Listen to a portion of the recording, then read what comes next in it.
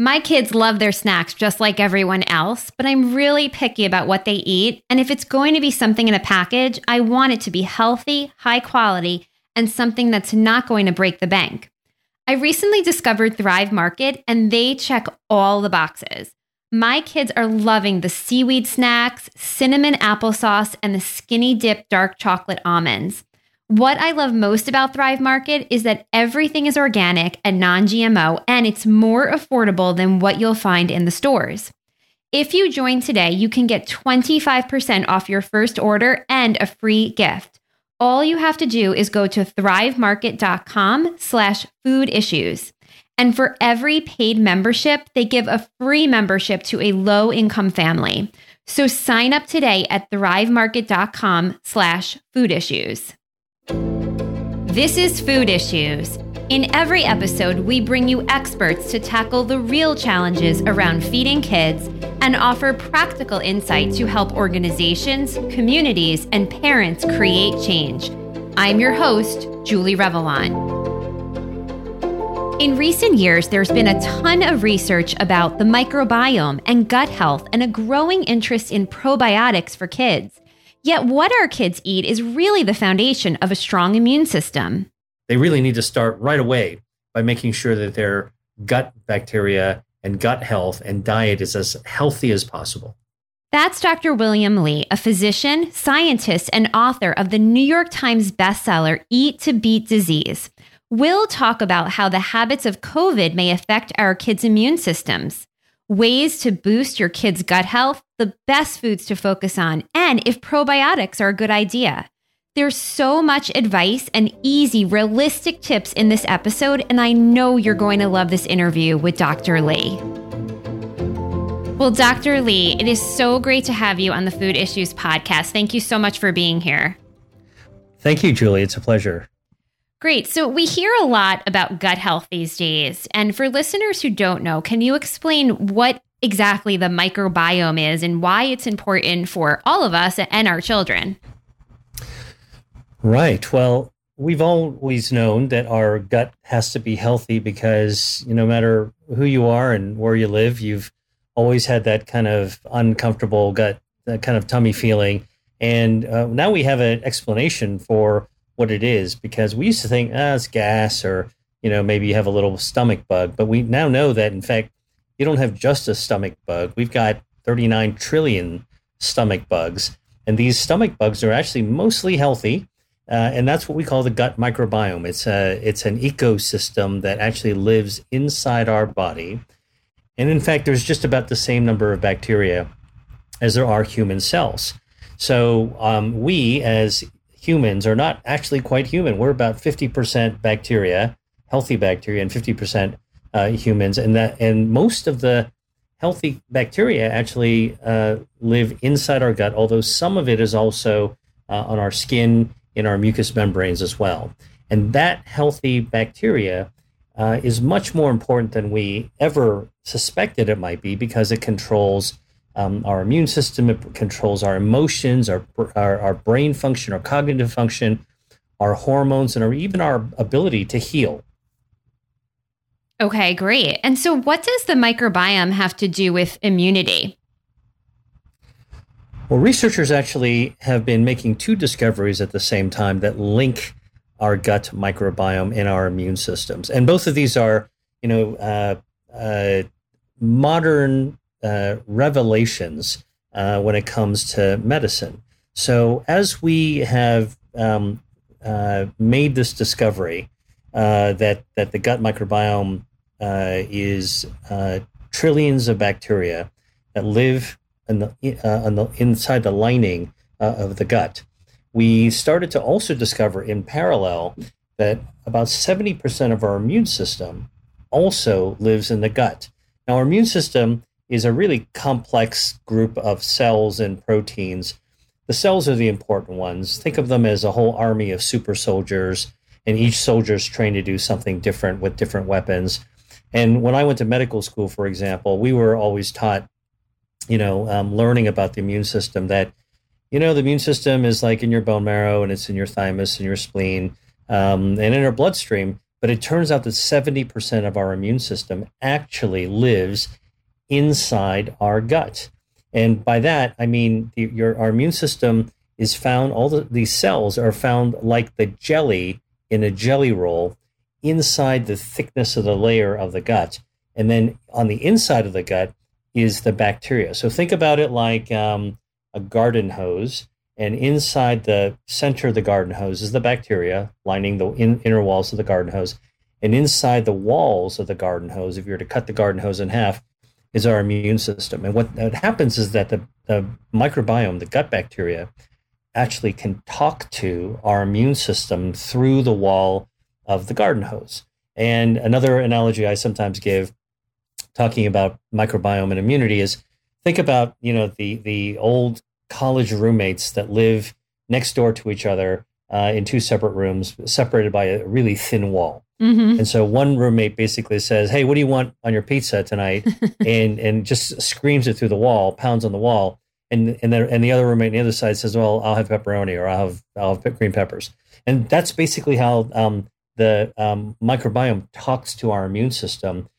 And then on top of that, the microbiome actually is able to send signals, pass messages, text messages to the immune system that give them instructions on what to do and when to do it. Okay, great.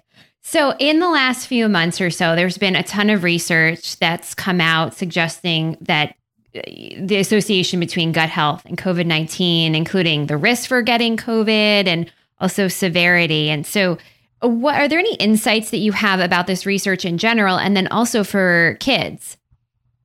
Wow, that's a big question and a very important one. Yeah. Look, we know that if we have a healthy gut microbiome, and we're still defining what healthy means, right? I mean, obviously, if we're able to get through our day without feeling our stomachs upset, our gut upset, we probably have a decent functioning microbiome. But what we do know is that some of these bacteria can create toxins, and those toxins can weaken the walls of our intestines. I mean, they sort of are like acid. They just kind of dissolve it, and it can cause a leaky gut. And a leaky gut means that stuff inside your gut leak into the outside, and it causes all kinds of inflammation and irritation. We also know that a problem gut microbiome is kind of like a good neighborhood that actually where you have a whole bunch of bad neighbors move in. And just like, that old saying, there goes the neighborhood, the more bad characters kind of set up shop in the ecosystem of your gut microbiome, the more bad things can actually happen. Just like if you had, kind of like hoodlums moving into your neighborhood, someone's going to be setting up that, that crack house kind of thing. Right. And when the bad bacteria start to make those harmful substances, some of those substances are actually inflammatory. So they actually set up inflammation. Now, why does that matter for COVID or other diseases, frankly? And why do we think it might be connected to COVID? Well, it turns out that COVID is a whole body infection caused by a respiratory infection, virus, which we breathe in. And so I've been working as a researcher in the COVID space since, the spring of 2020. And what we do know is that you breathe in this respiratory virus, it sets up in your lungs, but then it can get everywhere in your body. And how does it do this? Well, it actually can the virus can hitch onto your blood vessels. And from your blood vessels, which, are 60,000 mile channel that go everywhere, it can actually get into your intestines, your heart, your lung, your brain, everywhere. Now, we also know that when you breathe in viruses, you can also swallow it, which then introduces the virus into your gut from the inside out. And we do know that the COVID bacteria can bind to receptors. These are basically like catcher's mitts of different cells. And the cells of our gut are called enterocytes, E-N-T-E-R-O. These enterocytes actually love to catch coronavirus. And so this has been relatively new discovery. We now know that the coronavirus that causes COVID-19 can actually infect our gut. Even if we swallow the virus, it can actually infect it. Now, so what's actually happening? Virus causes inflammation. Your immune system gets kicked up. Oh, it's right in the gut where the immune system is. And the immune system is supposed to do its job to be able to get rid of viruses. But what happens if there's too much inflammation. And this is where we're in this kind of gray zone where we're trying to still do the CSI, the crime scene investigation. We're still trying to put the pieces together. We don't understand yet what is actually happening. But we believe that the presence of the coronavirus plus a bad neighborhood of their microbiome, kind of like the dysbiotic is what we call it, microbiome that isn't quite right. That is the perfect storm for inflammation. And when you actually have an immune system that is tending towards inflammation, a gut microbiome that is fueling that inflammation, like pouring gasoline onto a campfire, and you've got a virus that is really aggressive, trying to stoke inflammation, that's what we believe is happening when you've got an abnormal microbiome that's pro-inflammatory with COVID. You get worse inflammation. And that was the discovery that was made actually a few months ago by researchers looking at 100 patients who had COVID. And they were people, this was a study out of Hong Kong, where they looked at people who had mostly mildish COVID, to be honest with you. Only a few of them needed to be on a ventilator. Most of them were in the hospital for less than 2 weeks, and they went home. But they were able to look at their microbiome by looking at their poop, which is how we measure the microbiome and can see what kind of players there are. And they measured inflammation markers in their bloodstream. And what was found was those people who had an abnormal microbiome neighborhood, ecosystem, bad bacteria, an ecosystem, happened to be the people who also had more severe disease. So that's the link. Okay. But we don't know exactly if it's cause, effect, or association. So, that's where the kind of the crime scene is still being picked over. So suffice to say, I would say that most Americans don't have strong gut health, right? Would you agree with that? Well, here's what we do know is that we know that eating, that good, healthy dietary patterns lead to good, healthy gut bacteria. This has happened throughout evolution. So, from the time we were still dragging our knuckles to the time we, turned into an agricultural society and a post-agricultural society, we know that people who eat more plant-based foods and less red meat had better gut bacteria. Why? Because partly the gut bacteria, they love plant fiber. So when we eat a plant, a vegetable, broccoli, strawberries, blueberries, even drink green tea, which comes from a plant, we are having a lot of plant-based substances, including dietary fibers. Like mushrooms, a great source of dietary fiber. Celery, if you eat the whole celery, you're really feeding a lot of fiber to that gut bacteria. We're actually feeding our bacteria. It's like if you had a dog at home and you're putting the kibble in the bowl at night, that's basically what happens when we actually have our have plant-based foods. Our gut bacteria thank us for it. We are feeding them dinner, so to speak. And the way they thank us is actually by treating our immune system nicely and doing their job, which is to keep our immune system groomed, ready to rock when we need to, but not overacting. And so a good neighborhood is well fed. Now, what happens is that we know that in many Western societies, especially what we call the typical Western diet, which, perhaps of the American diet, at least it used to be sort of the prototypical Western diet, fast food, junk food, ultra-processed food, fried food, saturated fats, artificial preservatives, the list goes on, right? Like I don't have to rehearse everything, but that's the stuff that we already been beaten over the head, bludgeoned over the head with the message, don't do that. It's not good for you. And now we have another reason. It treats our bacteria badly. When our bacteria are harmed or injured, then our immune system's injured, which puts us at greater risk for all kinds of diseases, not only COVID. Okay, so there is no cause and effect here. We're not entirely sure if the high rates of COVID in the U.S. are exactly correlated to poor diet and bad gut and low immunity, right? Well, I will tell you that it's probably multifactorial. Okay. I think that the high rates of COVID in the U.S. have to do with the large population of the U.S. and the very different types of behavior patterns and policies that have been put in place. Which plus now we're adding more confounders into the mixing bowl with these variants that are coming in as well. Right. So I think that, we're dealing with a population, human behavior issue with a population a size issue, plus now variants that are sort of mixing up the salad bowl in a big way. However, I do think that if you look at countries that actually have better diets, people there tend to have better immune systems overall. And so take a look at Asian societies that have mostly rural Asian populations that have mostly plant-based foods.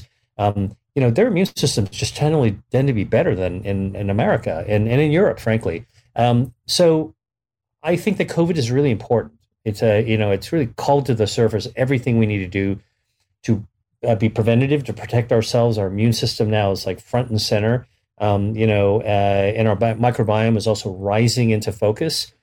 But I would tell you that a good gut microbiome not only protects us against infection, but lowers the risk of cardiovascular disease by helping our cholesterol normalize. It also helps to streamline our metabolism, so we have less of a chance of developing diabetes and the consequences of diabetes.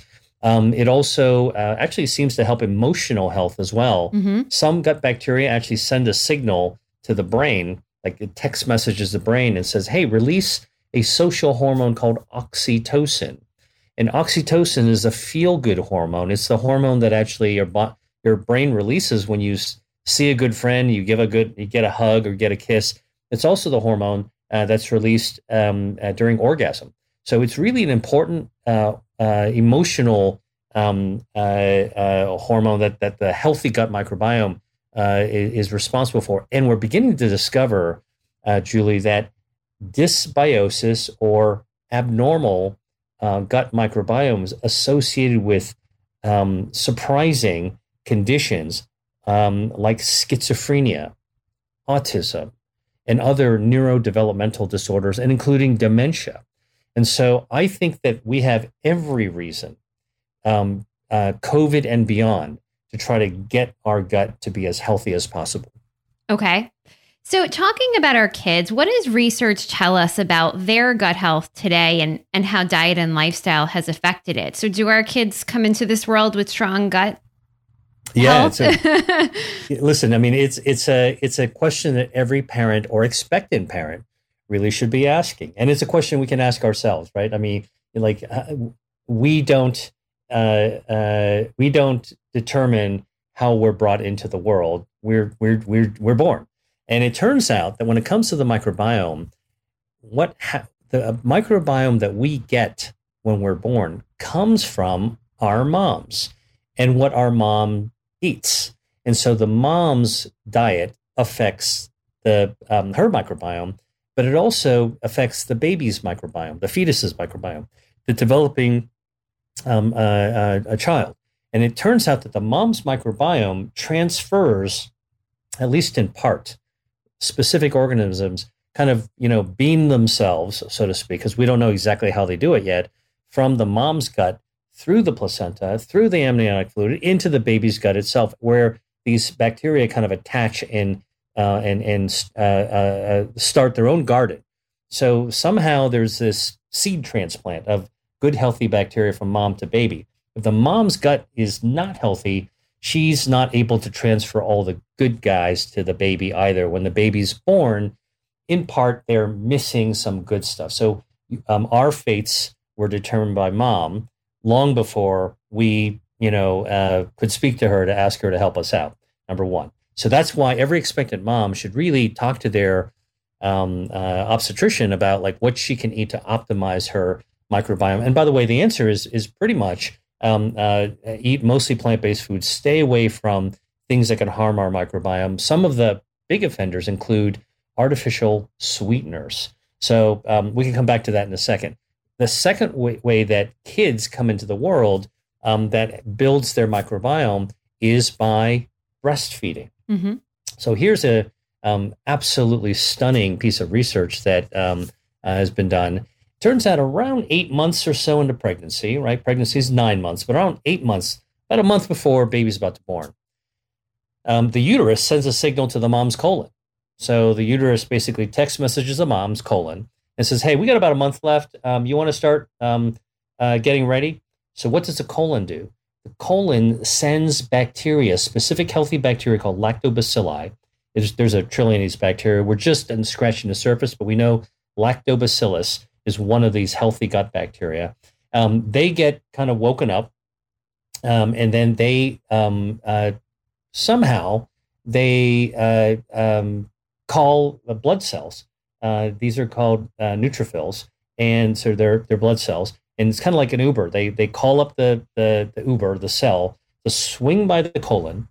They get into the neutrophil, the Uber, and then the Uber cell drives them to the breast where they get out. And the bacteria from the gut get out around the breast and they crawl over by the nipple. It's amazing, wow, right? that is amazing. So mind-blowing. Now what happens is that they set up house there for about a month, right? And then when the baby's born, what happens? The baby goes up to the nipple and suckles and gets milk, but they're also getting an injection of this lactobacillus, which then floods their gut, and that lactobacillus can then set up shop in the baby as well. So some bacteria comes from the mom during they're in the womb. Some bacteria get injected down the baby's gut during breastfeeding. And by the way, what's the other thing that's happening after you're born, right? Like we now know it's called skin time. So anybody who's been in a delivery suite knows that when the baby comes out, in addition to, the incredible bonding that babies and moms need to do and that moms really love, and it's very important, is that babies are laid naked on mom's chest. And so the baby's kind of sitting there with their mouth opening and closing, right? Looking for the nipple. What's happening? Skin bacteria from the mom, which are healthy, crawl into the baby's mouth as well, and also get down into the gut and also colonize the baby's skin. Now the baby's sucking on his or her thumb or fingers and eating some of that bacteria. So, we used to think about keeping babies absolutely pristine and clean, shiny and germ-free. No. We actually want good germs to get all over this baby and inside the baby. Right. And doesn't vaginal birth also transfer good bacteria to babies as well? That's right. So that's been known for a long time. Okay. And that is like more than 20 years. Basically, when you're doing vaginal birth versus C-section, during vaginal birth, the baby is being born head first. Okay. And a baby's head is pretty big, like a melon, like a small melon that has to squeeze through the birth canal. Birth canal is pretty small. And so during that squeeze, it's kind of like, I think somebody used to, when I was in med school, one of our professors did this. They basically said it's like if you took a balloon and you stretched it open, and you try to put your fist inside the balloon. That's like what giving birth is like. Right. And what's happening is that that squeezing part, where the head is squeezing through, is picking up a lot of healthy bacteria that lives in the birth canal. So the vaginal canal is packed with healthy bacteria. Now, why do we know it's healthy bacteria? Well, if it wasn't healthy bacteria, you'd actually have yeast infections and worse all the time. Right. So vagina is actually kind of like a natural, naturally kept clean with healthy bacteria. The baby picks some of that up. It goes through, on the eyelids. It goes through the nostrils, into the ears, the holes, into the mouth, into the belly button, right? Everything kind of like, or belly button's not formed yet, but basically all throughout all the orifices, and coats the baby with healthy bacteria. Another way that healthy bacteria. So we are already, the first thing we feed our children at birth is bacteria. That's great. So when kids are little and they start solid foods, and a lot of kids are eating a lot of processed foods, what role does nutrition play in gut health? And would you say that kids today are faring worse because of what we are feeding them? I think that as humans, we are undergoing an evolution, and our gut bacteria are also evolving after decades now of industrialized processed food. So, I think that we are, humans are doing a gigantic experiment to themselves with all the processed stuff we're eating, right? So, look, the traditional teaching was when a baby's born, just have breastfeeding for as long as possible. The baby will wean themselves when they're ready, and then you feed them. And then for decades, people were feeding baby food, and baby food is very uniform and jarred, and by the way, pasteurized to prevent any bad bacteria from getting in there. But the reality is that, baby food may not be the best thing for the baby. I mean, it's nourishment for sure. And hopefully it doesn't have any additives and all that kind of stuff. But, what babies really need is really the same stuff that grown-ups need. They need fiber, which is a prebiotic, to feed that healthy bacteria that was in the baby's gut, while they were in the womb, that the mom introduced in through childbirth. One thing that I think is important to say that I forgot to mention is that if you're born by C-section, we know that you're missing. Kids born by C-section don't have as good healthy gut as ones born vaginally. That's how we know how important this vaginal birth can be. Now, sometimes you have to be born by C-section for lots of reasons, medical reasons, for safety reasons. And that's another reason why in like today's world, I think pediatricians are much more mindful in kids that are born with C-section. They really want to be able to help support their gut health with more probiotic types of foods. But when kids start to eat, they need fiber, which is a prebiotic that comes from plant-based foods. Do you need to have like ultra, ground up food? Honestly, some of the traditional cultures know it best. Essentially, you take whatever the adults are eating and you just put it into a grinder and you mill it. And then it turns out just like baby food. And the babies love that stuff. Mm-hmm. And you're giving them good fiber. Now, that's, of course, so long as the grown-ups are eating good food as well. Right. So this is why, it is absolutely critical for us to think about the family unit, that parents are not only responsible for health and safety by preventing, them from sticking a paperclip in an electric socket, but they really need to start right away by making sure that their gut bacteria and gut health and diet is as healthy as possible. Absolutely. Yeah. Because what we teach them when they're younger, it sets the stage for their whole lives. So you have said, and I quote, "When I think about food and health and disease fighting, it's more than just about the food. It's about how your body responds." So can you talk a little bit more about that and what you mean by that? Yeah. So I'm a physician, internal medicine. And that means that I take care of young and old, men and women, kids, and older people, and I'm also taking care of people who are healthy and sick. And my goal is always to get people back to health and wellness, not just chasing disease. And so, one of the things that I started studying 25 years ago was, how does the body maintain health? Why are we healthy? Or maybe another question is, why don't we get sick more often? And it turns out that we don't get sick more often because our bodies are hardwired with these incredible health defense systems. And I write about 5 of them in my book, Eat to Beat Disease. There's our circulation, or angiogenesis, how our body grows and keeps blood vessels because we need to circulate blood and oxygen and nutrients to all of our organs. We've got stem cells that regenerate us and heal us from the inside out, the second defense system. Third, our microbiome, which we've been talking about today. Fourth is our DNA, which is much more than a genetic code. It actually protects us from harms from the environment so that our genetics are not damaged. And then finally, our immune system, which is super powerful and tied to our microbiome and these other defenses as well. When these 5 health defense systems are firing on all cylinders, we're healthy. And when they're weakened, we become unhealthy. And when we age, our defenses start to weaken as well. But here's the amazing thing, Julie.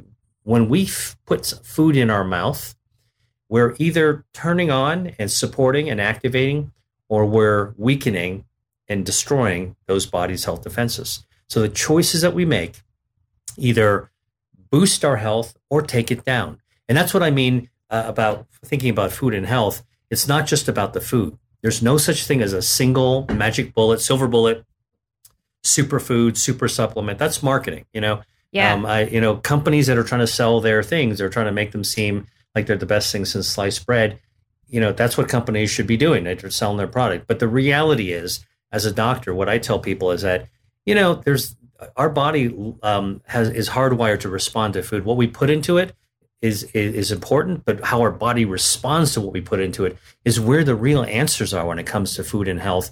Everything from our ability to resist cancer, cardiovascular disease, diabetes, obesity, dementia, you name it. A lot has to do with our body's health defenses. So what I really think is important is that we become woke to this idea that when we make a choice about what to eat, we are truly able to be mindful of activating our health defenses. And when we eat something that's not so good for us, you just got to realize, it's even if it tastes good, or even if you might covet it, the reality is it might take your health defenses down. So if you do that, you better boost it back up later on. Yeah, great point. So Dr. Lee, with that, we're going to take a break. And when we get back, we're going to talk about ways for parents to boost their kids' gut health. As a busy working mom of two, trying to get dinner on the table every night, I had thought about meal planning, but it always seemed way too time-consuming and difficult. Yet a few months ago, I discovered the Dinner Daily, and it made getting a healthy and delicious dinner on the table so much easier. The Dinner Daily isn't a meal kit, but a personalized dinner planning service that sends you meal plans and an organized grocery shopping list built around your food preferences, dietary needs, and family size. And it's the only service that uses your grocery store's weekly specials to help you save money, up to $1,200 a year or more. The Dinner Daily is available for 16,000 grocery stores across the country, and they offer one-click ordering at Kroger stores nationwide and select Stop and Shop stores. Whether you're gluten-free, vegetarian, or have picky eaters, I know you'll love the recipes. My kids are fans of their taco salad and tomato and mozzarella fish. The Dinner Daily not only saves you money on your grocery bill, but new members get 2 weeks free, and right now, you can try it for 15% off with the code HEALTH15. Just go to thedinnerdaily.com and use code HEALTH15. And now let's get back to this week's episode of Food Issues. Great. So in our last segment, we were talking about the power of food and how our body responds to food. So Dr. Lee, why don't you go ahead and tell me, for all of us, but particularly for parents who want to boost their kids' immune system and their gut health, what are some ideas for them to do that from, when they're in utero? We talked a little bit about this, but until, they've left our homes. What a great question, Julie. So I want to start before the beginning.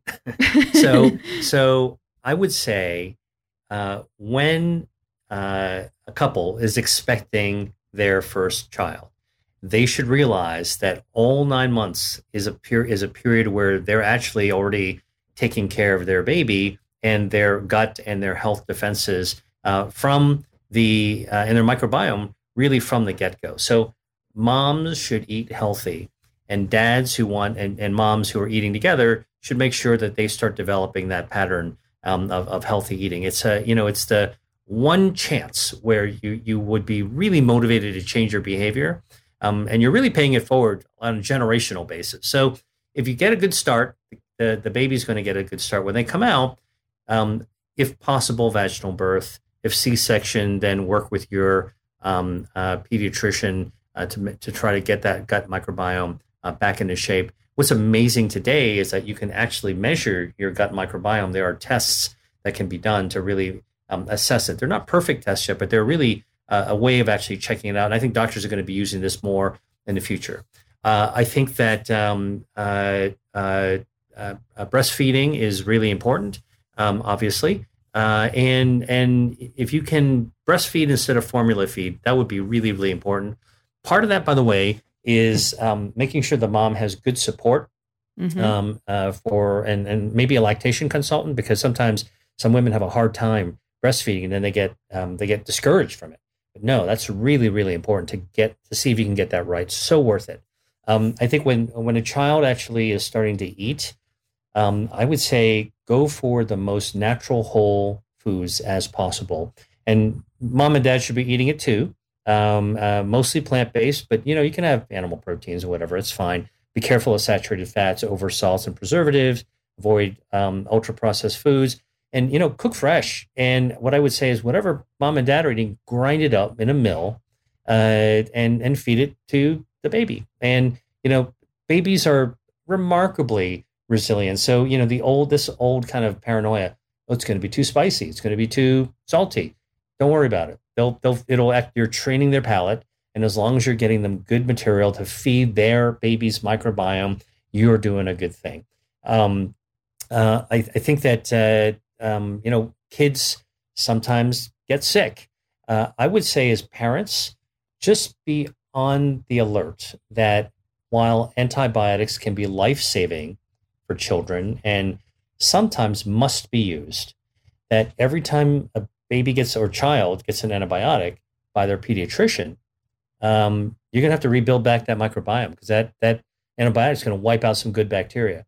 Now you better feed your child, prebiotics and probiotic foods too. By the way, we didn't talk about yet. Mm-hmm. Probiotic foods are like yogurt and other types of fermented foods, kefir, yogurt. There's some stronger foods like sauerkraut and kimchi. Those are not commonly eaten in America, but kimchi is sort of like the national dish, staple food of Korea. Sauerkraut's just preserved cabbage. Yogurt is eaten in around the world, and it's a great way to get healthy bacteria in. I would also say don't be too overly self-conscious about cleanliness. Mm-hmm. We used to sort of make sure everybody don't play in the dirt, don't touch the dust on the floor. Honestly, I think kids are designed to be challenged, and you want to train the immune system. And if they eat a little dirt, it's probably not gonna harm them. You don't want to eat the dirt where the dog's been playing, but you want to.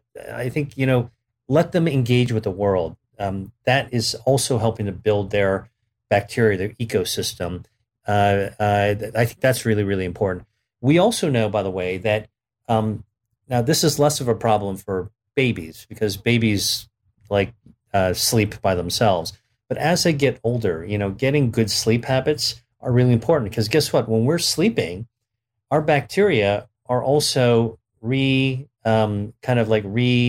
themselves. They're kind of finding their balance at night. So getting good quality sleep is really important, and not being too stressed out. And managing stress is also important. A little stress is obviously probably healthy for the body overall, but too much stress actually the catecholamines, the stress hormones from the brain, they can kind of do a number on your gut bacteria as well. I would say, because I have studied food and health, and I think that's so important. What I would say is that really, really, when it comes to gut health, really, really, really try to avoid those foods that we know harm your gut bacteria, whether you're a kid or adult. And I'll underscore this again. It's not about just the food; it's about how your body responds to you put in it. And while I'm all about what foods we can lean into that are healthy for us, that can build up and activate our health defenses, I will tell you, when it comes to gut health, there are a few things that are just not good for your gut bacteria. What are they? Artificial sweeteners. Really bad. Our gut bacteria actually helps us control our blood sugar and our metabolism. And when you eat artificial sweeteners, like in a diet soda, for example, the idea is you don't want too many calories. You don't want to actually get fat. You don't want to actually have too much sugar running on. Ironically, the artificial sweeteners essentially poison the gut bacteria. The gut bacteria can't do their job. Your blood sugars actually rise. Your blood lipids, your cholesterol rises. People actually gain weight, and they lose control over their metabolism by eating artificial sweeteners. So the only thing you get is a sweet hit without a lot of calories. But you really do a number. You blackjack your gut microbiome. So that's not good. Eating a lot of processed meat, lunch meats, preserved meats, particularly ones that have a lot of chemicals in right. them, does a really big number on your like that. Basically, is like the pepper spray against your microbiome. They're not going to be happy when you do it. And I'm not saying, like if you eat a slice of pepperoni pizza every now and then, like, that you're not going to be, you're not going to the hospital because of that. But I'm just saying that if you're aware that every now and then, if you do it, you really need to build your gut bacteria back up. That's your responsibility. Everyone makes their own decision, and parents can help their kids by, I mean, think about it. Like, how many of us grew up, with parents packing lunch meat, right, in a sandwich? That's not a good idea. There are healthier ways of actually approaching packing a lunch for kids, which is, starting with plant-based foods. And if you're going to have meats,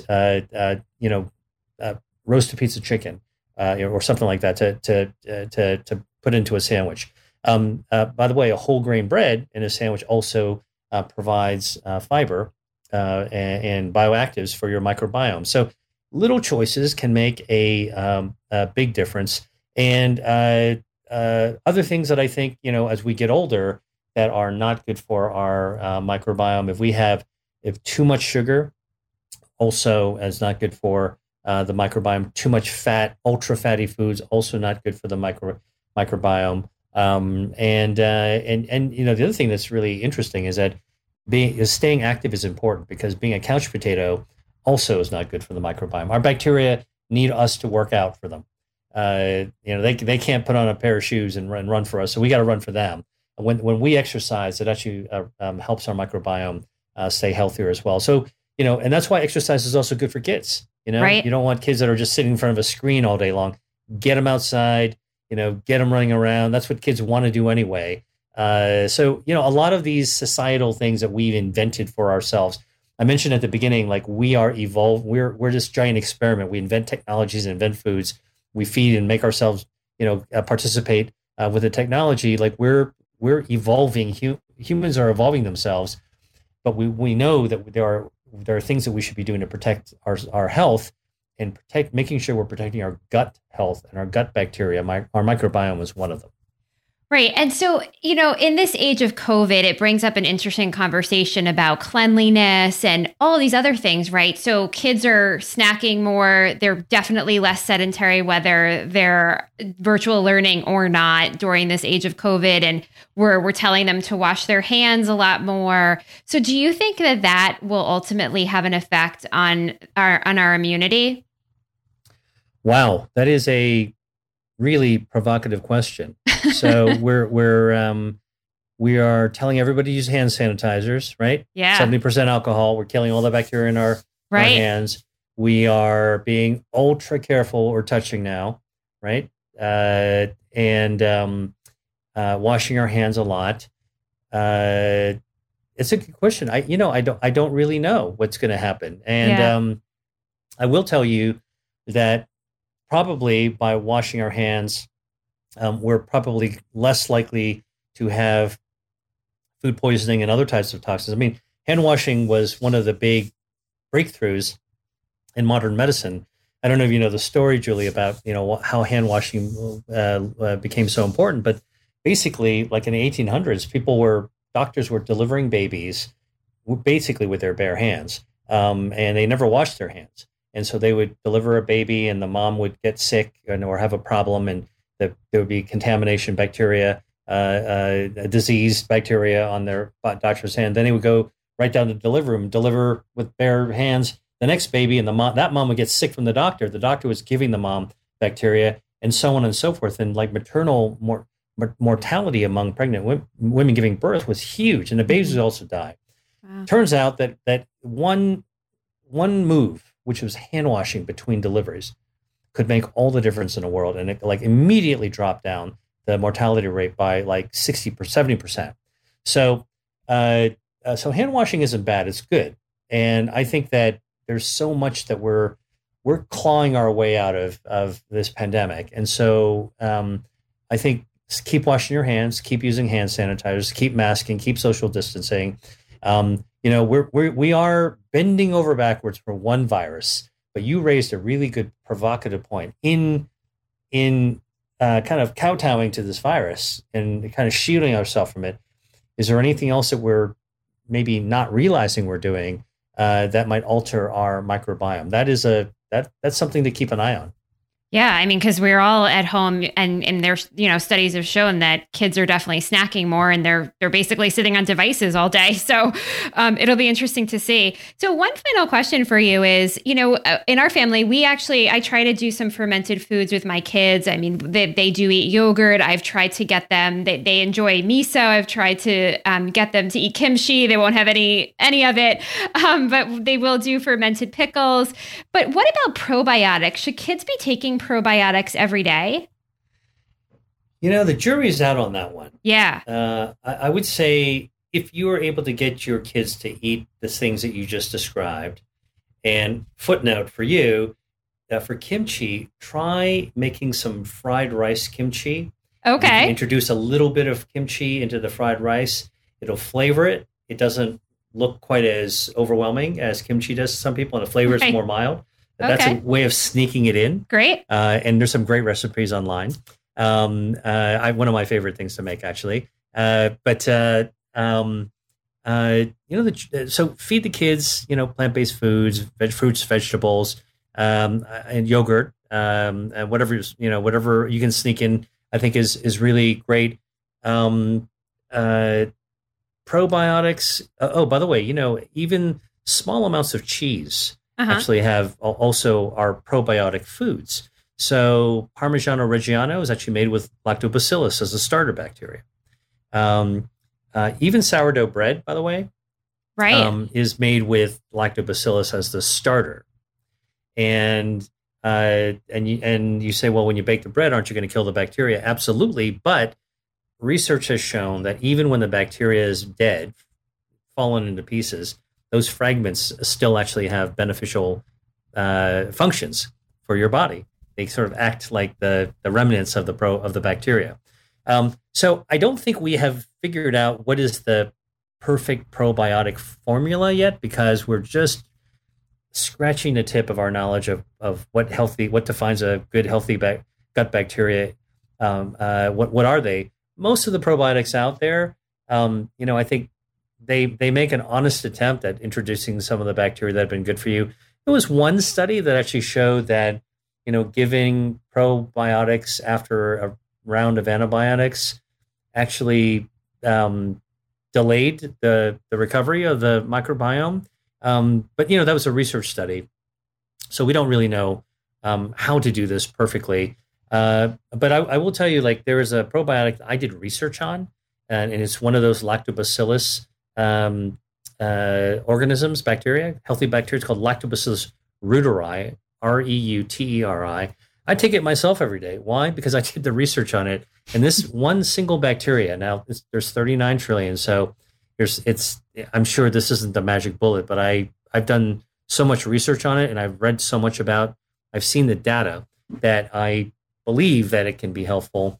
This one bacteria actually not only is good for gut health, it can help you heal up better. Wound healing, in research labs, it decreases the risk for developing colon cancers and breast cancers. So now this is in animals, but we fed them, the animals, the probiotic in their drinking water, and then colon cancers had difficulty growing. Breast tumors couldn't grow. So it's really remarkable to see that. And it used to be found in yogurt. Lactobacillus reuteri is found in some yogurts. It's found in Parmesan cheese. And some of the studies also show that it actually can make your hair shinier and your skin a little bit more vibrant. So, so I take that one. Oh, one last thing that I discovered about this bacteria: it actually fights the bacteria in your mouth if you chew it that actually cause cavities. Okay, that's great. So every parent's going to go out and get that. Well, so I, again, like I'm sort of preface this whole thing by saying the jury's out. Right. And we don't know there's like a perfect probiotic or recommendations for kids to take probiotics. Good, healthy diets and good lifestyle, are probably the best way to do it. But, I wouldn't fault the parent for going out to give their kid a probiotic. If they felt like it, just go for a reputable source. Look up to make sure that it doesn't have any complaints online, the kind of thing. Right. Absolutely. Well, Dr. Lee, thank you so much for all of this great information about gut health and immunity and COVID. Where can listeners go to get more information about these food issues and about you? Well, first of all, I wrote a book that's a New York Times bestseller called Eat to Beat Disease, The New Science of How Your Body Can Heal Itself. And a lot of what we talked about with a gut microbiome, immunity, is all in there. And I've got more than 200 foods, most of which people love to eat anyway, that are listed in the book along with recipes. So you can buy my book, Eat to Beat Disease, anywhere books are sold.